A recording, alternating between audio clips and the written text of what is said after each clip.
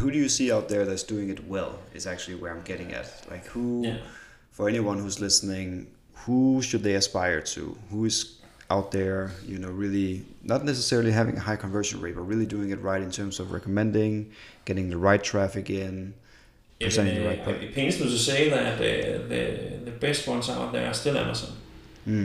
And what really pains me is that I have time and time again, like our best practice is really close to what Amazon is doing.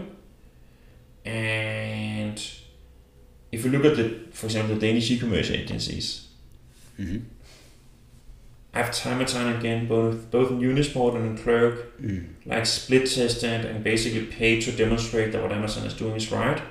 But you still see that what I call the base knowledge around e-commerce professionals in Denmark is not up to par with what Amazon are doing. Like they haven't even tested those things.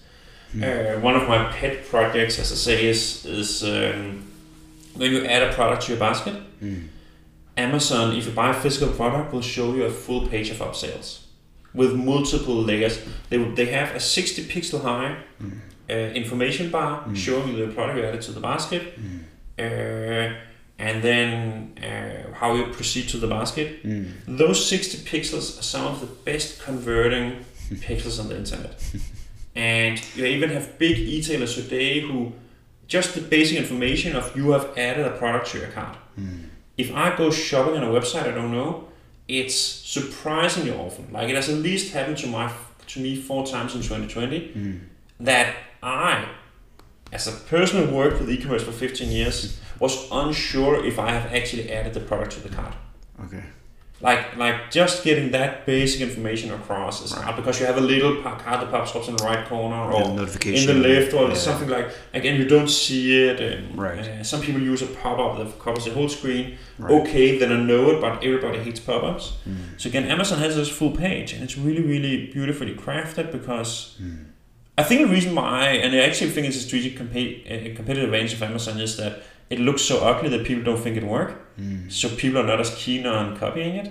I actually think it works. I think it's unintentionally is a big advantage. No, but you have this whole page, and what it works is that you clearly demonstrate they've added product to the basket. Like even your grandma knows she has done it, and they clearly show here's where you can click and give us some money. The first upsell they make is always a financial product.